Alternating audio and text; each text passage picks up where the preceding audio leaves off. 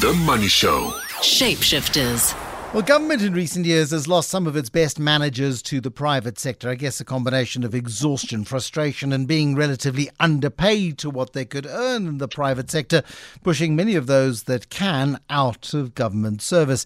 Dondo Mogajane is a former DG of the National Treasury. He announced his plans to leave just over a year ago. And we'll talk about his current occupation in just a little bit. Dondo, is there anything about the National Treasury that you miss? Or are you pleased to be out? Bruce, good evening and good evening to your listeners. No, it's not about missing out or, regretting anything. I did indicate that I served with pride and honor and dignity, and I left on a high note after serving 23 years. And I said I'm passing on the baton to capable people with fresh legs, and that's exactly what happened. With fresh legs, they moved on and they're moving on. And I obviously had to look for other opportunities in the private sector. And yes, I am quite happy now. The stress level is not like before. It's different. It's a different stress. And yeah, I'm happy to be in the private sector. We'll talk about those stress levels in just a moment, because being at the epicenter of the Treasury for as long as you were, you went through trials and tribulations. I mean, I'm doing some really rough calculations, but it means you would have joined National Treasury in roughly the year 2000. It would have put you there through 9/11. It would have put you through the boom years of the Mbeki era, where economic growth was at 5% on average during those years, up until the global financial crisis, and then through the Zuma years, and then through Nene. And then it just, things went from bad to worse to crazy to nuts to hopeful. And so it must have been a massively exciting period to be in the National Treasury, and maddening and frustrating at the same time. Look, I started in August 15, 1999, to be exact. Okay. Those were interesting years. Growth was high. Tax to GDP was at its best those years. And I think Thabo Mbeki and Trevor Manuel, there was a good relationship between the Minister of Finance then and the President. And that's a good recipe, by the way, for a good, successful government. When the President and the Minister of Finance are at Edom, as Tito Mboweni would normally say. And those were the good fortunes for South Africa those years. And yes, you're right. I served under 4 different ministers as DG. Malusi Gigaba, Nene, Ntlantla Tito Mboweni, and Ino Godongwana. So in the 5 years, I had 4 ministers, 4 different personalities completely. And at the same time, you had COVID. At the same time, you had low tax to GDP. You had the deficit was among at its highest. So I had to oversee all of that. But the grounding that I got in the late 90s and early 2000s, I can imagine Bruce really prepared me for that. And that's why I think, as tough as it was, we were able to sail through with the colleagues at the Treasury at the time. Of Malusi Gigaba, Ino Godongwana, Tito Mboweni, and who was the other one? Ntlantla Nene. Yes. Who did you enjoy working with most? I can't particularly pick any one of them, because each one of them have their own style. Nene, I worked with him for years. Whose style suited your style most? Let's make it less. Emotive. Both Enoch and Malusi Gigaba, the style suited very well, because Nene's style was a bit different in that he would let us do the work, and he would give us a space. But I wanted a challenge, a political challenge. I wanted more interaction at the level, but because of the way Treasury were in early days, and so he gave us a space of issues. With Malusi and Enoch, would debate issues, and even Tito Mboweni would debate issues more. By the time it's finally dished out to the public, it would have been processed. But look, each one of them had different styles. I enjoyed each one of them. And by the way, Bruce, previously I was Pravin Gordhan's chief of staff. Yeah. So I can add him on there if you want to. And previously I also worked, in the Treasury, though I was a bit junior at the time, middle management with Trevor Manuel. So I've experienced all of them. And I worked very closely with all of them. No, and you're missing one. You're missing one. You're missing No, Des. no, no, no. I did not work with Des van Rooyen. were you were, were you He was off? Were you deeply. off that weekend? No, no, no. I was not off. Many people were off that December. I was among the Yo. most senior people. I was part of that Friday meeting that didn't last Yeah. for an hour, far less than an hour. And we met him that Friday morning, and that was the first and the last we met him as Minister of Finance. So by the time Monday came, Pravin Gordhan was the minister, if you remember. So I don't count him because we were in a boardroom less than 30 Yeah. minutes with him, and that was it. So I don't count him as a minister of finance What's it because What's it he like? was not. What's it like, though, being in the belly of the beast, inside the most pivotal government institution in the country, alongside the Reserve Bank, and alongside others, of course? There are many important institutions of government, but National Treasury is where the buck stops. And you're seeing crazy play out in front of you. Hey? And you're seeing crazy play out in front of you. What's it like? Yeah, it was tough. It was tough being the belly of the beast. Having to say no to many decisions that would have made things particularly worse. I remember when the 350 rands grant was introduced. It was very tough. It's not something. The numbers did not add up. It was not going to be easy, but negotiations around that, from the at some point we were talking a bigger amount, more than 350, but we arrived at 350. But I knew that negotiating at the time with it was not going to. My colleagues in Treasury, my DDGs were not going to agree with me. But I had to give in. I mean, I had to give in to the 350 because at the time we had the stimulus package. It had to be a sensible package that when South Africans interact with the package that the time we putting out, they would be happy. But I can tell you that was one of the most difficult things to do, knowing that the economy is not doing well, knowing that the tax revenues are not coming through, and knowing that literally we're running on a huge deficit. So, but it was one of those tough decisions, and we did a lot of creative, I don't want to call it creative accounting, but we did a lot of footwork to really make it work. And yes, a few years later, when you look back, yeah, we did make it work under very, very difficult situations and circumstances. But for every action, there's an equal and opposite reaction. The money has to come from somewhere. You either have to borrow it, or you have to earn it, or you have to take it away from spending elsewhere. And there's so many demands on the fiscus.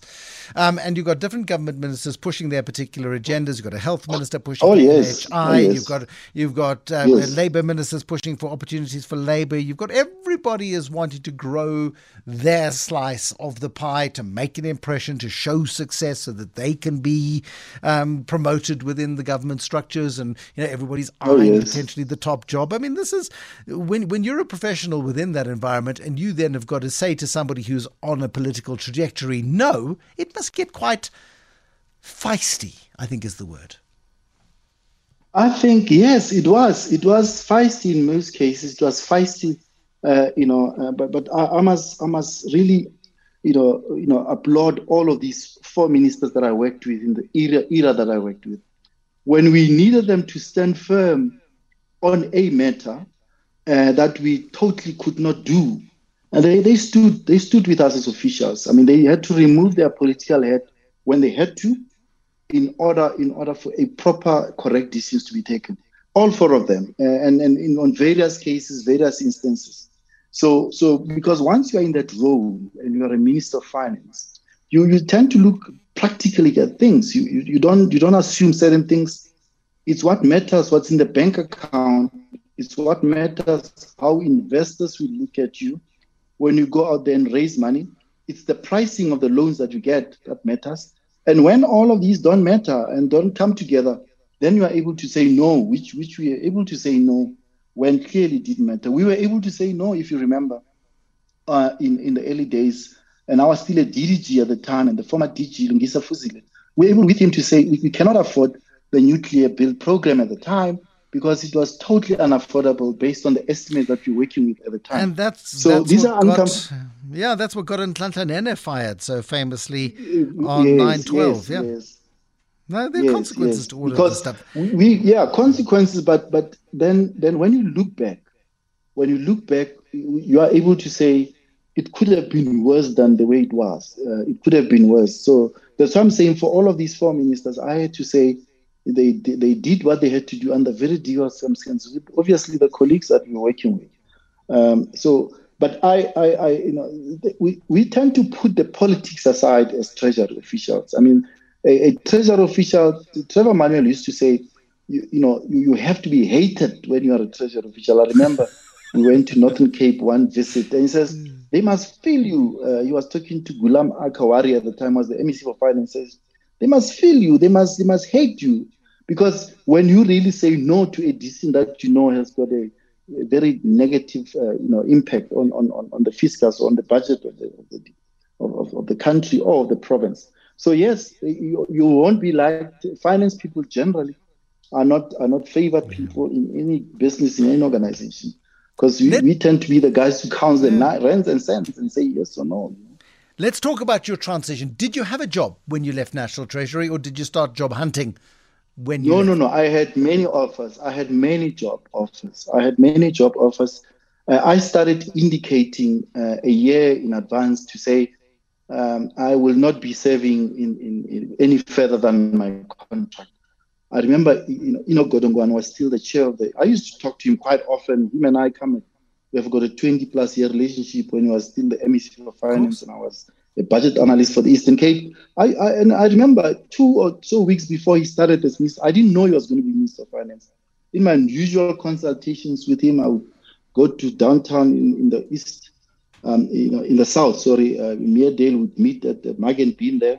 It used to be, I used to tell me his office, and I went to him and said,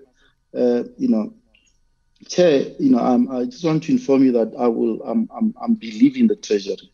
When my contract ends, and I gave him my reasons, and I said how tired I was and how important it is that someone with new ideas must come. He kept on saying, no, you can't leave. I said, no, I have to leave. But that a year, was a good indication and signaling. And by the time I started talking about it, I remember it was on 702 on Clement Mayatela show when I said, I'm finally giving I have to give the baton to someone else. And that's when firm offers were coming through, and I started talking to a whole lot of people. You had lots of offers. You chose an interesting company. I'm going to call it interesting. The Moti Group. It's a privately held family business enterprise. Anything between 200 and 250 companies, mining, properties, logistics and aviation. Why did you choose the Moti business, a private family enterprise that draws quite a lot of negative media attention? Why did you choose them? You see, I mean, I said to Zunaid at least 18 months before June last year, and we used to chat, and he used to jokingly say, my brother, please, you have to come and work with us. Let's do great things. And at the time, we were talking about this African hero idea. It was still an idea at the time, and how we want to begin to impact people's lives in the continent around health and education interventions and many other interventions. And it made sense. It's an easy thing that I was going to do. I mean, I've interacted with the governments in Africa and around the world, and that was naturally going to be an easy area for me to work. And I say, no, let me think about it. And families obviously will come together, sit during dinners, endless dinners and meetings and informal conversations and braais, etc. So, but then it became a serious conversation. He said, look, I mean, I think you really have to consider this. I want you to help me, mentor my young boy, 24-year-old Mikhail. And I've looked around South Africa. I've looked around all of my other people, our friends. I think you can be the right person. Your reputation, the things that you've done, the way you ran the country's finances. I think you can come and let's do it together. Come and help me corporatize the environment. The family group, come and help me restructure, reposition, re-engineer the business, and you can do it, and rebuild, where the building.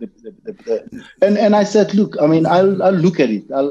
Finally, I decided when he pleaded with me and say, it's unacceptable. And in April last year, and it's not a secret anymore now, but at the time, ABSA closed their bank account. ABSA Mm. closed, his one of his son's 2-year-old bank account. And I felt, and as a parent, and we used to talk a lot about our sons, and my son and his son were almost the same age, and we were very close. Even when my son passed on last year sometime, he was very, next to me all the way, and we tried. And as a family man, he sat with me and said, Dondo, please, I mean, you family is important, and for you, yes, and for me, my son's, my 2-year-old son's family, I mean, account has been closed by ABSA. Why? I don't know. They can't give me reasons. And I said, look, I mean, this was April. Yeah. And by June, I said, look, I mean, I will join you. And we agreed. And But then not only am I coming in. talk to me about reputation, Yes, because, yes. and For me, again, reputation is some. Yeah. absolutely. Sorry, Bruce. When I do any research on the Moti business, and I can't put my finger on anything specific, but this is the sort of stuff that comes up. It's referred to as the controversial businessman Zunaid Moti. ABSA closes his accounts. There's a huge amount of noise around the Moti group. There was a guy called Clinton van Niekerk who was arrested at King Shaka International Airport, possibly after you joined, because he was for theft of information. And I don't know if formal police charges were filed or somebody got a phone call and said, pick up that guy. There was also an allegation. Mogajane published a claim that Zunaid Moti had fallen out with a business partner, a guy called Friki Litsky, who claimed that this guy arrested at the airport, Van Niekerk, was in possession of hypersensitive information, evidence of corruption within the Moti group, and he was going offshore to go and take this information offshore. All of this sort of stuff. Does it bother you? Does it not bother you? That it doesn't bother me at all. With which you're associated, and the family is regarded as highly controversial. Why does it not bother you? It doesn't bother me at all. I asked certain people. I said, "Have you met Zunaid? Have you sat with him? Have you had a chat? Have you had coffee with him?" Most people haven't. They just see someone who's driving a Bentley, driving around downtown Sandton Drive, and that's all they know about him. Followed by a group of security. They don't know why he's got security all the time with him. They don't know the details. All they see, they've got perceptions of this man, and that's what some people know about him. And then there's a lot of I'm coming to that. I'm coming to the reputation. All sorts of stuff. Yeah. I'm coming to all of that. That is also something he has explained it many times, and I'm not here to defend Zunaid in terms of what he has done or what he has not done. I said, I know about you, Zunaid, when we spoke initially. I said, I know everything about you. I've checked you out. I've checked the business out, and I've checked. I mean, you're paying your taxes. You don't have a criminal charge. You've not murdered anybody. All of that. It's things that obviously my own, call it due diligence, long before I joined. None of those things. And I had to ask, he was detailed enough, over those endless dinners I was talking about, to explain every detail of anything to do with the diamond, to do with Russians, to do with Interpol, to do all of those things. Many of those things, as we now know, after now that it has gained prominence, were all lies in terms of him having stolen a diamond or him having been arrested. Because we all know that Interpol. But by association, though, Dondo, by association, if you are meeting Russian mafiosa, and you're getting in deep enough to be accused of stealing their pink diamond. This was a 500 million rand pink diamond. I mean, geez, you got to have kahunas to do that. Some says it's 50 million, some says 5. So there's no truth about that. That's why. But let me tell you about reputation, which is something that I've considered. I mean, I asked people. I said, okay, on the 8th of June, 2022, I'm the DG. The JSE throws a nice party for me, farewell. Everyone is there. Everyone who's doing business in South Africa is there. The JSE function. On the 8th, I'm a bad guy who has joined Zunaid, and all of a sudden I'm a bad guy. And that's not on. That's not how I think people should view. Fundamental in my own belief systems, Bruce, I can't look at you and hate you because you share, you've got a particular surname. or you look like a criminal or somebody. It's about perception. It's all about perception, and whether or not that perception is fair is something completely different. When I've said to people, we've got Dondo Mogajane, and where's he gone? Oh no, he's joined the Moti group. I thought Dondo was one of the good guys. Everyone does that, and I'm happy when they do that. Everyone does that. Why? Oh, Dondo. Why? Because they've got a view about Zunaid. They've got a view about the business. And Zunaid and I said, Zunaid, I know you're worried about family, your son, and the legacy of the Moti family. And if you want me to help you, I will help you. I will help you fix this. But there are certain fundamentals that we must agree. We agreed up front. That's why there's a clear separation now. There's a clear separation in the group. Dondo, will you walk if you are uncomfortable, if you in the process, because it's been a year and it's a massively complex, many structures, many relationships, and I'm sure not all of them you've even been able to penetrate yet. But if you come across something with which you are uncomfortable, are you resolved enough to walk away? I'm going to walk. I'm going to walk. I'm going to leave. I'm going to leave if I have to be. I've come something that's uncomfortable. That's not in line with my belief system and cultural value, ethical value system. Then I'm going to immediately leave. But he has given me the opportunity and the latitude to open up the business, focus on business things that matter for us. I said you have to step aside. That was a condition. Step aside. I can do it, and he did step aside. I said you'll handle whatever you did in Zimbabwe in the Chrome. He's doing that on the Moti case. He's doing that. When you look at the group, as I said, I'm rebuilding, restructuring most of the businesses. Today, for instance, I was in Drakensberg. There's a property that we own, the Nondela Golf. The opportunities for partnership and for merging with other businesses, that's one of the things we're doing. So I'm saying to him, I will focus on the South Africa operations, on what is essentially key core Moti Group. You handle the Zimbabwe operations on the Chrome side, and he's doing that. No interference in terms of where I want to go. And I'm happy that you've got a team of professionals there, in the same professionals that I used to have at Treasury, who are helping me steer this new ship. And I'm comfortable, and I'm not shy to even tell people, Bruce, that I work for Zunaid. There's a big billboard. There's a big billboard on Santon Drive. That one. You're famous. Yes, I mean, it's public. He says welcome, which is good. It's okay. But, my views about, black business. Okay, let me say this. Dondo, we're out of time. We're out of time, and I'm so sorry that we're out of time. It's the curse of commercial radio. But Dondo, thank you for chatting to us this evening. Thank you for making your case, and thank you for talking to us tonight. Dondo Mogajane. If you want to know what he looks like, go down Santon Drive in daylight, because it might be dark at night, but you'll see the massive billboard a year into his appointment welcoming to the business.